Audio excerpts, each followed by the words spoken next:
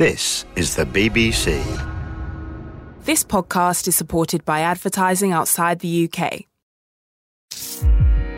BBC Sounds. Music, radio, podcasts. Available every day during the Cricket World Cup. This is the TMS podcast from BBC Radio 5 Live. There's a mix-up. Oh, there could be a run-out. There will be a run-out. Oh. It's a tie. Australia is in the final. Kevin O'Brien from nowhere has scored the fastest 100 in World Cup history. He's bowling, that's it. The West Indies have retained the title. And India have caused one of the greatest upsets in the history of all sport. And straight towards Stokes, who takes an incredible one-handed catch. Hello and welcome to the Test Match Special podcast from Bristol, where there's been no play between Sri Lanka and Pakistan due to rain. England, meanwhile, are preparing to play their third match of the tournament against Bangladesh in Cardiff. In this podcast, we'll hear from Eoin Morgan, former England coach Paul Farbrace. Tymal will tell us about Jofra Archer's many variations, and we'll hear from the only English head coach in the whole tournament. From BBC Radio 5 Live, this is the TMS podcast at the Cricket World Cup. Andy Zaltzman is here as well, so only the third complete washout in World Cup history. Andy. Yes, in over 400 games, there have only been 7 no results in that. So generally, rain has looked favourably upon World Cups. So clearly the ancient Gloucestershire god of rain, Splatterax, or whatever he's called, just didn't want to see the record-breakingly awful Sri Lankan middle order bat today after their performances in their first 2 games. But the good news for Pakistan, 2 things. 100% of the teams that have been involved in an abandoned World Cup match against Sri Lanka in England have gone on to win the World Cup. Admittedly, that is a sample of 1, West Indies in 1979, but still, that's something to cling to. Another thing to cling to for Pakistan is that when they won in 92 in a round-robin tournament, they began with a loss, then a win, then a game that wasn't finished due to rain. And so they've done exactly the same here. So history is very much already polishing that trophy for Pakistan. Well, I think the last time I was here in Bristol, we came up with a stat which said Australia cannot win the World Cup, statistically. You can't fight stats. You cannot fight stats. Pakistan are going to win the World Cup. Yes, so everyone else might as well go home. You better just tell us those 2 other washouts then, because people are saying, well, when were they? So the 2 were West Indies, Sri Lanka at the Oval in 1979 and Australia, Bangladesh in Brisbane in 2015. Australia went on to win that tournament. So every time there's been a washout, one of the 2 teams spending a day sitting in the dressing room watching the rainfall has ended up lifting the trophy.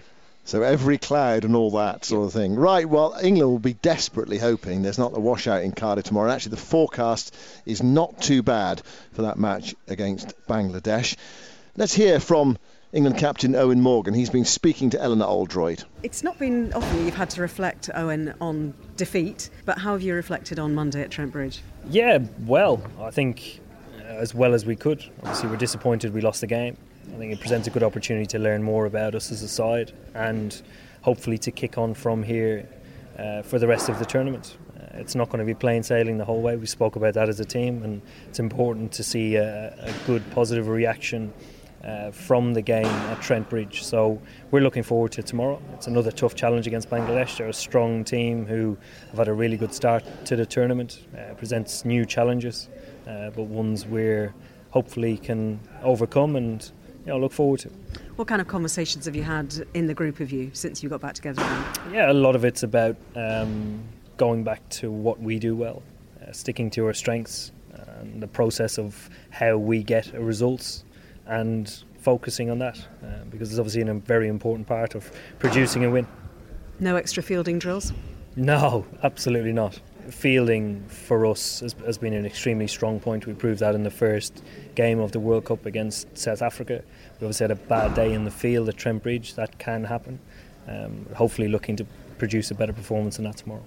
You all had the chance to go home, spend some time at home. What do you do? Do you sit with your feet up watching cricket matches all day, or do you have something more interesting to do than that? No, more interesting. I watch a lot of horse racing. Speak to a lot of friends and family. Try and get away from the game. I'll keep an eye on the scores in the evening to see who's won the games and if anything's happened. But that's about it. I try and get away from it.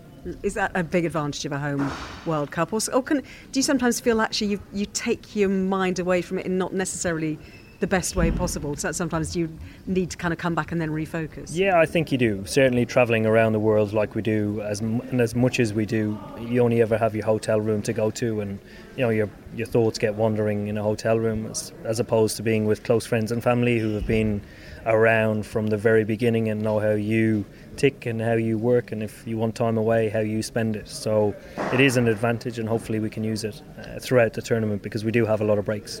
We talk about home World Cup as well, but at the same time you're going to grounds where you've got a lot of fans supporting the other team. So we saw that at Trent Bridge. We're going to see that presumably here in Cardiff as well with Bangladesh fans. Yeah, that'll continue, and that's part and parcel of the tournament. We do go to the four corners of the country to cover games and to play at venues, and hopefully encourage our fans to come out and support us and inspire the next generation, because there are two sides to a World Cup. There's the performance side, which is obviously very important, but it's how you perform and how you deal with winning and losing obviously contributes to the younger generation of kids coming through. As far as setting yourselves up for this game is concerned, some talk that Adil Rashid might miss out this time. What are your thoughts at the moment? Yeah, there's a chance we might go to four seamers. The wicket that we've seen yesterday did look similar to the two wickets that have been played on here previously. There's a little bit extra grass on, and it is green grass with a little bit of weather around as well. There's a chance that we will look into changing the team. However, we will confirm that tomorrow. I know that you won't be taking Bangladesh lightly in any way, shape or form, and in some ways is it a team that you're going to pay extra attention to, bearing in mind what happened 4 years ago and how strong and how experienced they are? Yeah, I think just on that point, them being a very strong side, they beat South Africa, they ran very close race against New Zealand. But the experienced senior players that they have have played a lot more games than we have. And they probably don't get as much coverage at home for us as other sides do. So we certainly know them inside out. We've toured Bangladesh, we've played them at home, we've played them in world tournaments. We know the challenges that they present, so hopefully we can overcome them. Played two, won one, lost one. No sense of panic buttons being pressed or any fingers anywhere near panic buttons? Absolutely not. We know what we need to do to win a game. We're very realistic about performances when we win and lose games. If it doesn't go away the next game or the game after, there's no panic stations. It's all about producing performances and hopefully sticking to the process that the performances will produce. That's Eoin Morgan speaking to Eleanor Oldroyd. With me, former England assistant coach Paul Farbrace and our correspondent Jonathan Agnew. Paul, let's start with you. What would have been said in that dressing room after that defeat to Pakistan? I think the key thing would have been, and the word panic. There is no panic. I think that's one of Eoin Morgan's real strengths, is that he's very clear after a game. The team have a very clear plan that they work to, and Morgs would have made sure that everybody went away before the couple of days break at home being very clear that we concentrate on ourselves. We think very much about our own individual performance, but we think about how that fits into the team performance. And we know what we're trying to do as a team. And I think that would have been his message to the players. Make sure that when you come back and we practice before the next game, we're very clear that it is about what we do. And we can't control what the opposition do. It's all very much about what the team do, and making sure that we stay true to our values and true to ourselves to make sure that we play our best game. And there will be no panic. It was a disappointing defeat. And Morgs is a very honest character. The way that he speaks to the media after games is exactly the way he speaks to his team in the changing room after a game. Is it one of the benefits of being the home team that you can actually just get away from the World Cup for a few days? Definitely, and I think that's something we talked about that, in the planning and the preparation over the last couple of years. That was something that we were very keen to do. At the same time, make sure that the team embraced the World Cup and didn't lock themselves away from the day-to-day of the World Cup. Enjoy the World Cup, enjoy the spectacle that it is, and feel very much part of it, because I think that's really important as well. But all the way through the tournament, there are plans for the team at certain stages to get a couple of days away, go away from a hotel, go home, relax, have a bit of a normal day, and then come back together again. And I think that freshness will certainly help this team. I think this group of players, the shorter, sharper series have definitely worked well for them. So that there is trying to compartmentalise it into sort of almost 3 short group stages makes it better for this group of players. Jonathan, a plunket for Rashid seems to be the word. Are you surprised by that England are thinking about doing this stage in the tournament? I mean, there's a lot of talk about Rashid being one of their key bowlers for this World Cup. Absolutely. I suppose you're talking conditions, you're talking Cardiff, which has got long square boundaries on either side, and the pitch, which of course we haven't seen as yet. But with the rain around, the earlier matches we've seen there, the balls move around, and Eoin Morgan suggested there he saw the pitch yesterday and it had a little bit of green in it. And the opposition, I suppose that they are thinking of getting after Bangladesh a bit, and therefore if they're going to have men out, they're going to bowl a bit aggressively at them.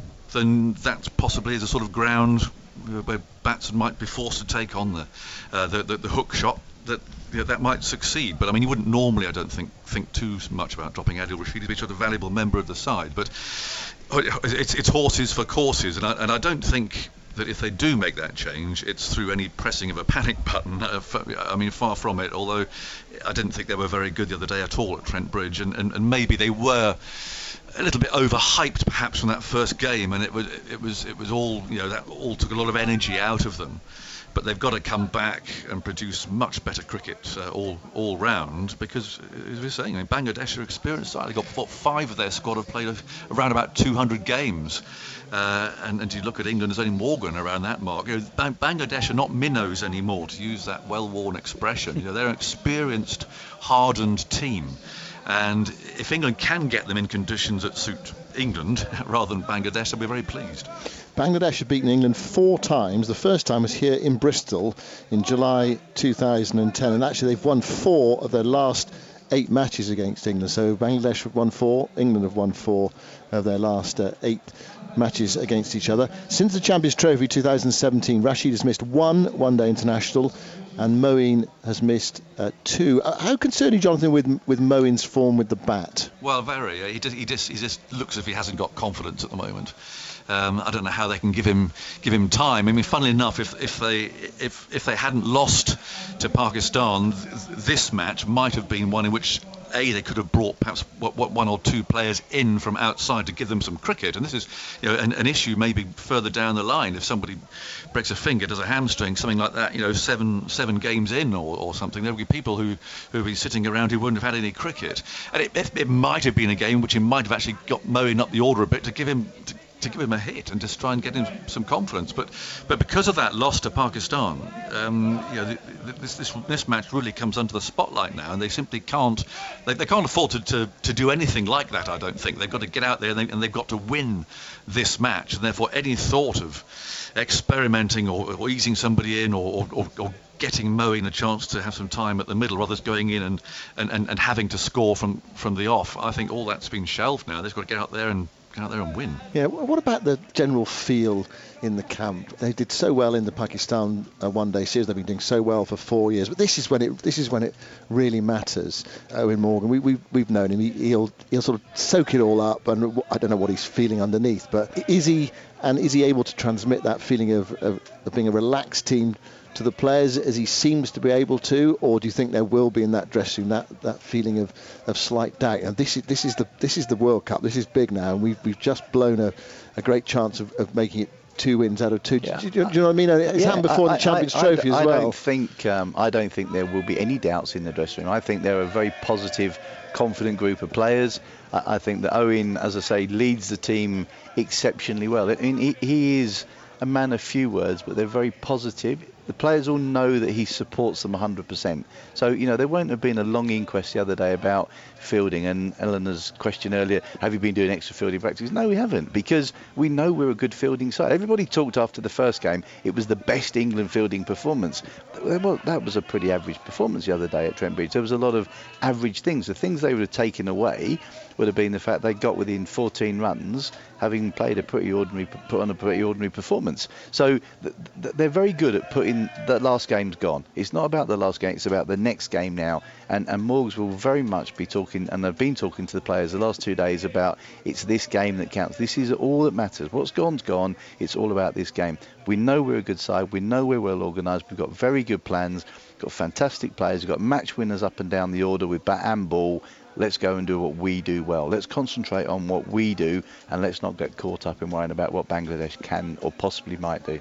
I know you feel that it was a bit of an after the Lord Mayor's show performance with the Pakistan games. They put so much into the South Africa game. I think you will, and I think, you know, there's been so much build-up and so much hype going into this World Cup about, you know, being the favourite, and, you know, that there was so much through that Pakistan series. I think the England players were almost ready to start the World Cup about 3 weeks ago. I think in many ways they wish they hadn't had, you know, that 5-match series against Pakistan. You needed it, and then I think that the feeling I was getting looking from a distance about the week that led up to the World Cup, those 2 practice games are almost, we don't need them. Let's just get on with the tournament. And I think so much pent-up energy went into that first game at the Oval, and it was a magnificent fielding performance. They did really well, and they just looked flat to me at Trent Bridge the other day. They just looked very flat, and just looking at people's body language, you know, they just looked as though they put so much into the previous game. That would have been a real lesson learned. There'd been a real lesson learned in that last game, and I fully expect them now to come out all guns blazing.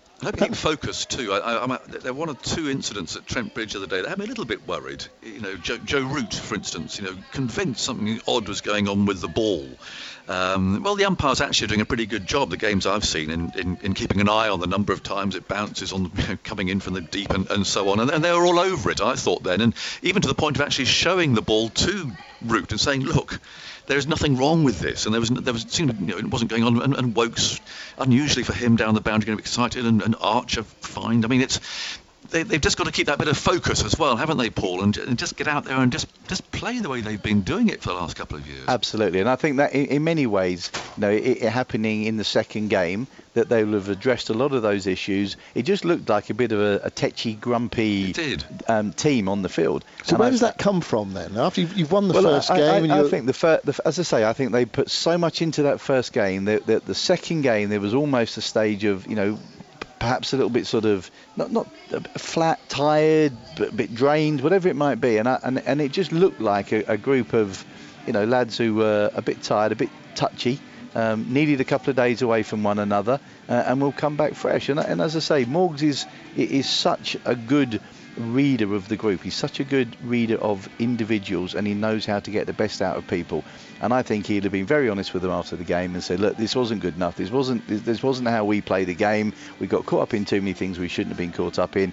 Let's come back fresh, and let's make sure we're on it come Saturday in Cardiff. Andy Zaltzman. I was going to ask, this being a World Cup with 9 different opponents, we've seen England be absolutely outstanding in bilateral series over the last few years. How much different is it from a coaching point of view and from the players preparing when you're having to prepare for 9 different teams over the space of a few weeks? Yes, a great point, and I think, you know, we made that point earlier today with Vic, that it's actually very different playing a World Cup in this way, playing a tournament in this way rather than playing a series. It is definitely a different feel, and that's where I think Morgs' strength will be, that he will constantly be reminding the team, along with Trevor Bayliss, that it's about what we do.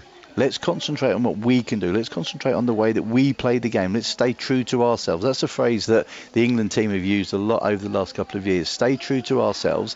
Play the game the way that we know we play the game. Let's practice what we do. Let's concentrate on what we do. Yes, there'll be a little bit of opposition analysis, but ultimately, if we play the game that we can play, we will beat the opposition. And that has to be the focus through this tournament.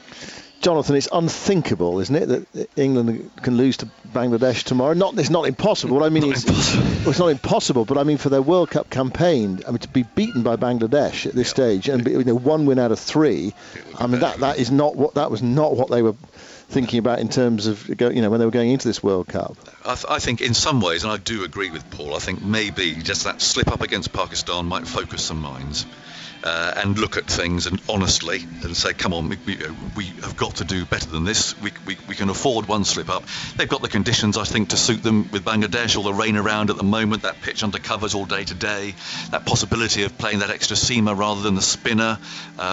But I say, look at the way that Bangladesh actually beat South Africa. I mean, it was a proper, skilled, hardened, experienced performance, wasn't it? And that's the sort of team that England are up against. As I said earlier, they're not up against minnows anymore in form of Bangladesh. They're up against a good team.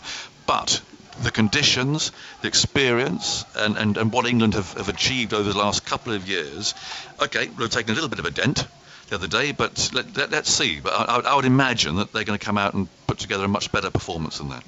The TMS podcast, available every day during the Cricket World Cup. Let's talk a little bit about Jofra Archer now. There was a lot of focus on him coming into this World Cup. Would he be picked? Well, yes, he was. I think that was always going to happen. Paul, I don't know whether you were in on that a couple of months ago when he became available, whether you knew he was going to be picked for this World Cup. Well, my view was quite simple, that we knew that he was very skillful. I've seen a lot of him. I've watched a lot of Sussex over the last few years. My stepson plays at Sussex, and so I've seen a lot of him. I had no doubt about his skill. I had absolutely no doubt about that. My concern was that we were almost building him up to be this great saviour to come in and help us cross the line and win the World Cup, and I thought that was a dangerous place to get any player into, and that was my only concern. I have, as I say, no doubt about his skill. I was just nervous that we built him up to a level that was going to make it very difficult for him. Yeah, because he's still a relatively inexperienced cricketer. He's only 24 years of age. Anyway, so far, 3 for 27 and 0 for 79 at Trent Bridge. Here's an insight into his variations, courtesy of his Sussex teammate Tymal Mills. So you'd probably say, in terms of slower balls, his main go-to is a leg cutter. He'll go to the back of the hand slower ball after that, but his leg cutter is probably his go-to with his action, the way he kind of comes over that side of the ball slightly. When you see him, hopefully this summer you'll see him with the red ball in the Ashes, but if you do, you'll see that'll be mainly coming into the right-handed batter, so that suits a leg cutter. And he's got a brilliant Yorker, which you see so much in T20s.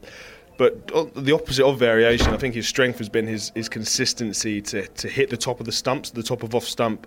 The amount of times you see, in the IPL, the Big Bash, he comes in the power play and he just relentlessly smashes that top of off, and guys can't hit you, and then that forces them to make mistakes. And then when you're doing that at good pace, which is high 80s, early 90s, that then makes your slower ball, you change up the leg cut to the back of the hand slower ball that much more effective. Do you talk to him, or have you talked to him about when he uses these and the techniques behind them, the mental side of things and the situational one too? Yeah, I think. Well, Joss obviously played a lot of cricket in a short period of time. He got a gig in the Big Bash with me at the Hobart Hurricanes 2 years ago, and that was his first kind of taste of the big leagues as such. Played for obviously Sussex, and he played a stint in the Bangladesh Premier League. But then he kind of learned on the job, really. Just his natural talent got him through, and that situationally, that's where you learn. You learn by playing, and you get a feel for things. His bumper, we've seen in the World Cup already. It's a real good weapon, and it seems to be an extra few mile an hour quicker than the rest. You see in slow motion his wrist, how it kind of snaps behind the ball last minute. So it definitely on your bumper, if you can get that a little bit of extra bounce on it, it definitely helps. Because if you bowl a bumper kind of, not quite committing to it, we've seen it gets demolished, doesn't it, in world cricket? So Joff, he's a smart guy, and he's learning all the time, because in cricket terms he's still relatively inexperienced. He's only been playing kind of at the highest level for 2 years, 3 years, so in my opinion he'll only get better. When you saw him at Sussex, were these slow balls and his variations tools he already had, or has he developed those over the course of the last couple of years? Well, he's a very natural cricketer, Joff. He's annoyingly good at everything to do with cricket. You'll often see him in the game bowling pretty passable left arm spin in the warm ups and leg spin, and that's how he warms up, and he's kind of just can kind of turn his arm to anything, and you say, try bowl this delivery, and there's a good chance he'll be able to go out and do it. So he's obviously a very naturally talented cricketer, which we all can see in spades. And I think when he first came in, it was more just about the pace and the ease of which he does it, and kind of from a slightly awkward action in terms of his run up. But I think as I say, the way he can just turn to things quite naturally and quite quickly, and then he obviously practices really hard as well. Obviously, if he gets in his mind he wants to perfect or try a new delivery, he'll get in the nets and he'll work on it until he's confident enough to bring it out in the game. How difficult is it, with the element of disguise as well? You've got 4 or 5 different deliveries: Yorkers, slower balls, leg cutters, back of the hand ones, bumpers, orthodox deliveries. How hard does he work to try and keep those disguised so that he fools batsmen? Yeah, so arm speed's the main one for any slower ball. So you don't want to drop your arm speed, because then you're giving the batsman a cue as in to what's coming. Even if you can't pick what the cue is, you can tell that something's going to be happening here. So it's a slower ball, and it's just how you set them up as well. That's also a disguise. So you don't want to be predictable. You don't want it, because the amount of cricket that we play now around the world, there's analysts. Every game you play is being logged, and eventually trends will come up. Just to make one up, an analyst could come up to you and tell you, look, when Jofra Archer or any bowler bowls the 20th over, he bowls on average 3 out of his 6 as leg cutters. So and that's data, that's facts. So you got to try and mix it up. You got to assess the situation. If it's a pitch that isn't quite taking slower balls, just a pace on heavy length ball might be just as good. So it's an interesting one, and as you say, the amount of data that's out there at the moment, and every team has an analyst that's sitting there tapping away and can draw all this information and all these codings. You can't be predictable, so that's where your varieties and your amount of different variations really comes into play. From BBC Radio 5 Live, this is the TMS podcast at the Cricket World Cup. Let's talk about England's opponents now. Bangladesh, they beat England in the last 2 World Cups, lest we forget. Chittagong and Adelaide. Former England and Worcestershire wicketkeeper Steve Rhodes is their head coach. He's been speaking to the BBC's Adam Williams about his frustrations that his Bangladesh players aren't more experienced in English conditions. I'd like a lot more of them to play county cricket if possible. It seems as though our players are a little bit unfashionable and the coaches don't really want them, but if they really knew the skills and ability of some of the players, they would potentially be signing them. So that's a little bit disappointing, but the odd player, Saqib Tamim, has played county cricket, and that has been useful for them. But I think the international experience of our guys is one of our strengths. We've got guys who've played international cricket for a long period of time now, and we've got plenty of ODI caps under our belt in our squad. So experience is one of our strengths, and playing in England, it's nice having somebody like me with so many years involved in the county game and England, and but actually, you know what, they know their stuff as well. Our boys are very clever, and they've played here quite a bit, and they know the grounds, they know the opposition, and they know what to do. For you, now that you're about a year into this job, what have been the sort of challenges, and what have been the things that have surprised you as well about how well you've managed to settle into the role? Yeah, it's a very different job to what I was doing, and there's different challenges, and some are very tough, and I've had to think long and hard about the way I want to approach things, and with a very experienced squad, trying to get the best out of those guys. So I've come up with a formula that seems to be working at the moment. It's quite a relaxed frame of coaching, and giving the right structure when it's needed and required. But I think basically letting some very talented players express themselves and play some good cricket, and I think that's best for Bangladesh cricket. I know obviously your full attention on the immediate term will be on Bangladesh, but as an Englishman and someone in your playing career I know who was probably on the fringes of a couple of national squads in your time, what do you make of England's chances and the England team that they've got at their disposal that on home turf surely have got to have a very good chance? Oh, well, they're playing some amazing cricket at the moment, aren't they? And they're rightfully world number ones, and they've got problems in selecting a squad. Everything's going right for them. It's their backyard, they know the grounds, they know the wickets, and they're going to have huge support, so they should do very, very well. But what comes with that is huge expectation and the favourites tag, and often the pressure can build even more. So that's the only thing they've got to guard against is trying to handle that weight of expectation from the nation, and hopefully for us in Bangladesh, as an Englishman saying, for us in Bangladesh, it'd be great at Cardiff if we can spoil the party. A few months ago, obviously, this team found itself unfortunately caught up in the middle of a rather tragic incident in Christchurch.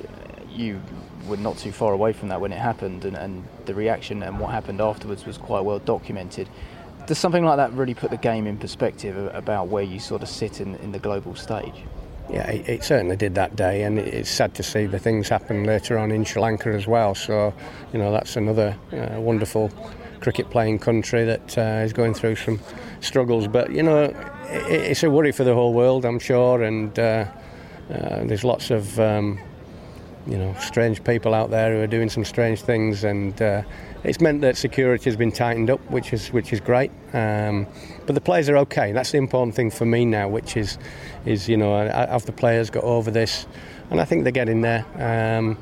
And they feel safe over here, and they feel safe with the security that we have got. But who is safe this day and age? It's very sad to see. But these guys have got no agendas. They're just cricketers who want to play in a World Cup and do as well as they can, and hopefully win a World Cup. And that's their dream. So that's on the forefront of their minds at the moment. And thankfully, the events in Christchurch now are slowly going away from their thoughts. You personally, though, did you have an opportunity to talk to some of your peers in the game, such as Paul Farbrace and Trevor Bayliss, who unfortunately found themselves caught in a very similar situation years ago in Pakistan? Well, yeah, funnily enough, not since the event, but I actually spoke to Chris Broad and Farby and Trevor about the event in Pakistan, and it was very sad. And I know that the right thing to do is just to crack on and get on with cricket, and that's what the boys have done. And they're quite strong, our fellas, and they know that playing cricket can be a distraction away from those worries, and it's what they enjoy, it's what they love doing. It's a passion as well as a job for a lot of these guys, and that's nice to see. I imagine it was important in the immediate aftermath, though, of those events in Christchurch, that the players had their opportunity and their time to take stock and to take time away from the game. But was it a question of constant conversations with yourselves and the rest of the team to work out when they were happy to move on and keep going? No, it was more, we wanted them back with families. There's no better place after an incident like that was to get back with families. So they had a bit of time off, time away.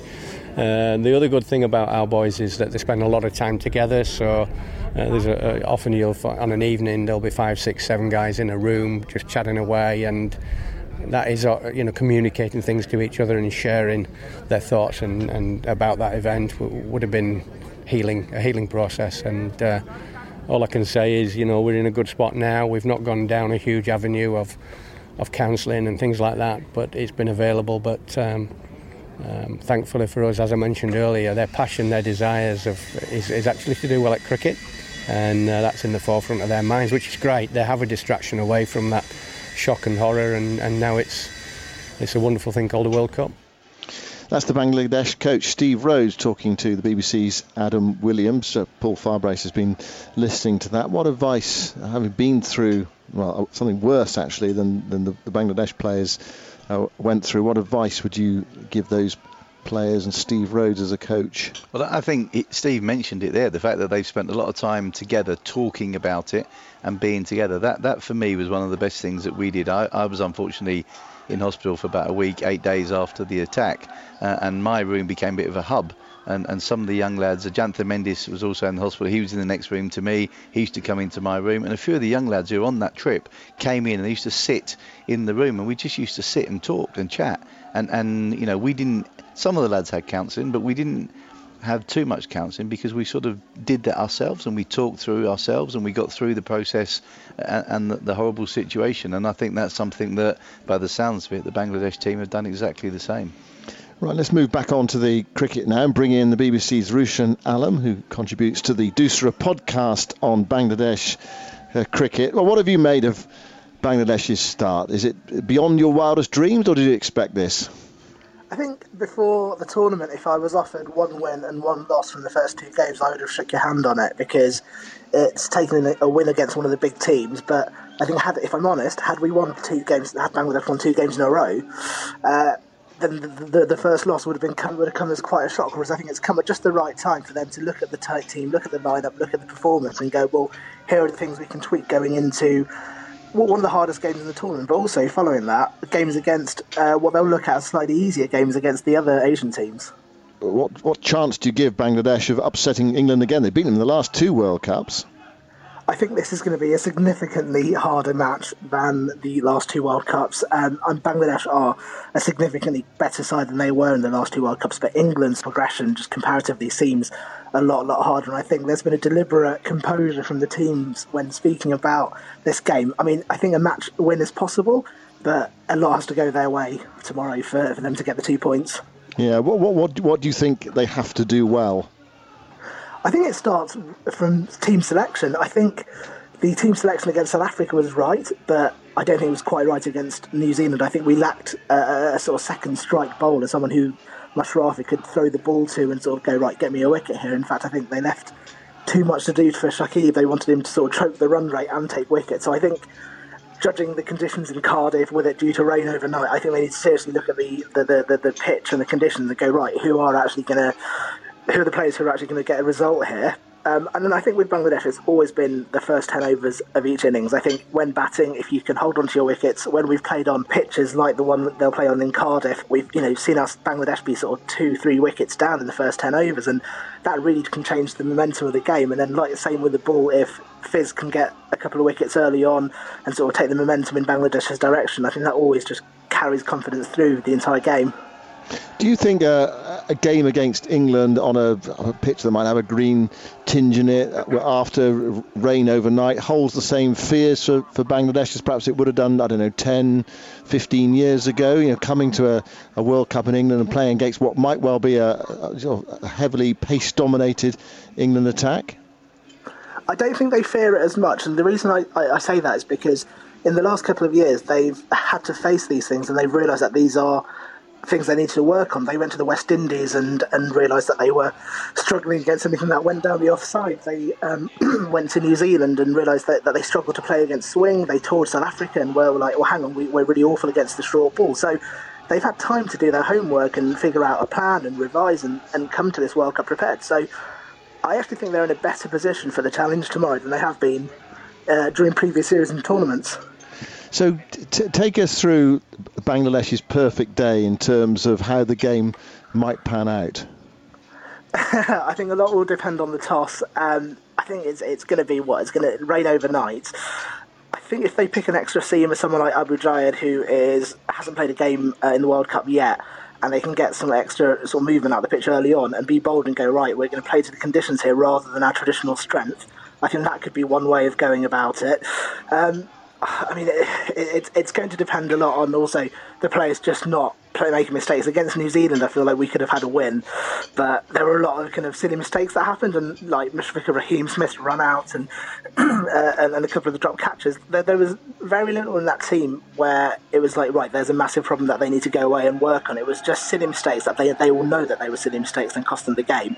So I think from Bangladesh's point of view, I think a good result in the toss. I think picking the right lineup and then just applying and doing everything that they know they can do to the best of their abilities and hoping they have a good day on the pitch. From BBC Radio 5 Live, this is the TMS podcast at the Cricket World Cup. So that's the Bangladesh game plan. They just need to deliver now. What about England then? What have they been up to since their defeat to Pakistan? Here's Mark Wood. I just went straight to London for a couple of days with my wife, and we ended up going to Harry Potter World, which is good fun. It's something that I enjoy the Harry Potter films. My wife loves the Harry Potter stuff, to see the props and the studio set and have a go of the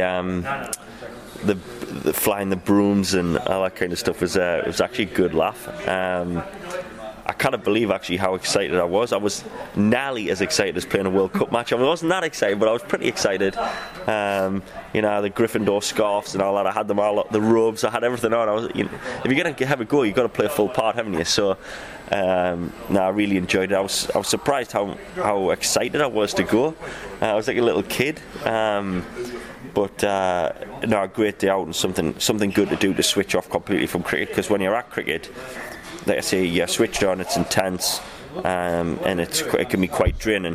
Whereas when you're away from cricket, if you can totally switch off and do something else, it makes it better when you come back to doing cricket. You reflect on the match and you have a think about what could have gone better, what I could have done better, what we could have done better as a team.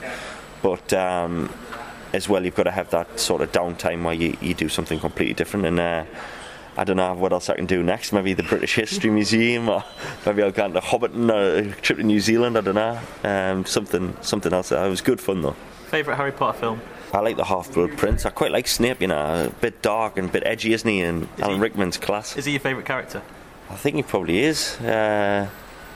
Probably him or Johnny Bairstow, Ron Weasley. One of them too. Did anyone at Harry Potter World go, that looks like Mark Wood in a Gryffindor scarf. No, I got away with it. I was obviously that well disguised that they must have just thought it was part of the common room at the Gryffindor common room, so I got away with it. Well, that was Mark Wood. You can read more about that in his column on the BBC Sport website and app. Andy, do you think Harry Potter World is an appropriate way to prepare for a World Cup match? I'm sure you've got plenty of experience of this. I'm not acquainted with Harry Potter World, to be honest. A bit of Quidditch practice. I guess that hones the reactions, doesn't it? But I mean, theme parks. I'd like to think the England team has been spending the afternoons at Eddie Hemmings World, the wonderful Nottinghamshire theme park based around the life and times of the great mustachioed off-spinner. Yeah, have we got a bit of time for this? What does Eddie Hemmings World look like then, I wonder? I imagine there's some thrilling roller coaster shaped like his moustache, and the Twirlinator recreates the way that his tidy off-spin would whiz through the air. I haven't really thought it through, Simon, but I do hope someday there will be an Eddie Hemmings World for the children. Well, A, I think there should be, and I think B, it's fairly clear you haven't really thought it through. But I mean, out there listening to this, you can let your imaginations run wild to think what Eddie Hemmings World would look like. Now, we've also been asking you where you're listening. Ollie, I'm sure you could have theme parks based on other Old England spinners as well. Okay. Vic Markswell, there we go. Well, we'll just allow you to let your imaginations run wild on that. Now, we've also been asking where you're listening. Ollie Williams, hi TMS team. I am listening to the podcast on my commute to work from Cascina de Pecci into Milan. Cricket is not known or followed here, but through the medium of BBQ street cricket. I've actually Googled that and nothing comes up at all, so I'm not absolutely sure what that is. But through the medium of BBQ street cricket, I try in vain to convert the locals one at a time. Is that just setting up a barbecue in the street and then charging people if they want a sausage, you've got to play some cricket? I mean, I'd like to see that scheme tried around the schools and parks of Britain. Well, maybe they could put BBQ street cricket in Eddie Hemmings' world. Well, we can build a better planet. This comes from Jeremy Kent. Hi TMS, the podcast is the highlight of my life. Day, he wrote, sorry. Every day so far this summer. Listening from my French home in the ski resort of Val Thorens, he says, we had snow last week, so to hear the cricket is a real tonic. Or to hear the lack of cricket today. Indeed. Sam Tarr, dear TMS team, I've been following the World Cup on your podcast, and more importantly, Somerset's pursuit of a first ever county championship title from Beijing, which I can happily report is currently not smog bound. Indeed, the air after the storms has an almost English freshness to it. Currently gearing up for our own cricket season here, which consists of a 3-team league.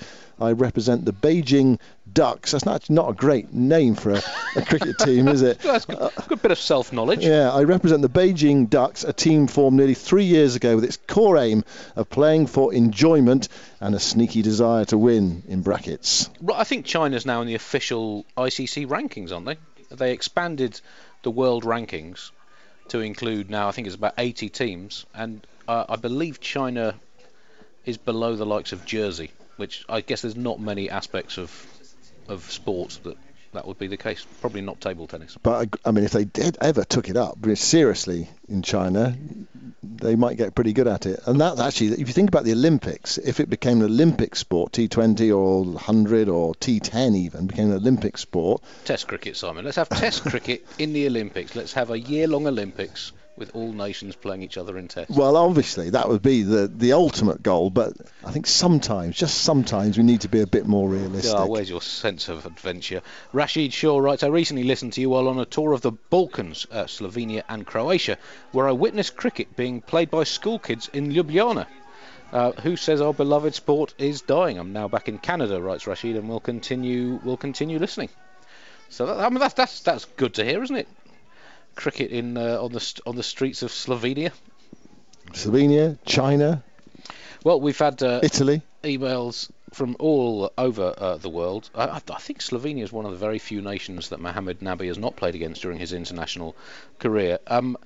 This is clearly it's a long World Cup, and I wonder if we can find a listener from every single country in the world. I think there's about over 190 that are officially recognised by the UN. Can we get a listener from every single one of those? And if not, then maybe we can send Dan Norcross to Equatorial Guinea. Sort of drum up support there. That might have the adverse effect there, mightn't it? If you are listening in one of the less expected cricketing outposts of the world, or indeed beyond the world, if you're listening elsewhere in the universe, I don't know how far these digital broadcasts go now, or indeed the internet, do email us, tms@bbc.co.uk, and put podcast in the title. Let's hear from every single nation on this planet. Now, Simon, you were pretty sceptical on this podcast when we received an email from a William Folds Hall, who claimed he was listening from a nudist colony in North Florida, where he works as a caretaker, or I hope an extreme caretaker.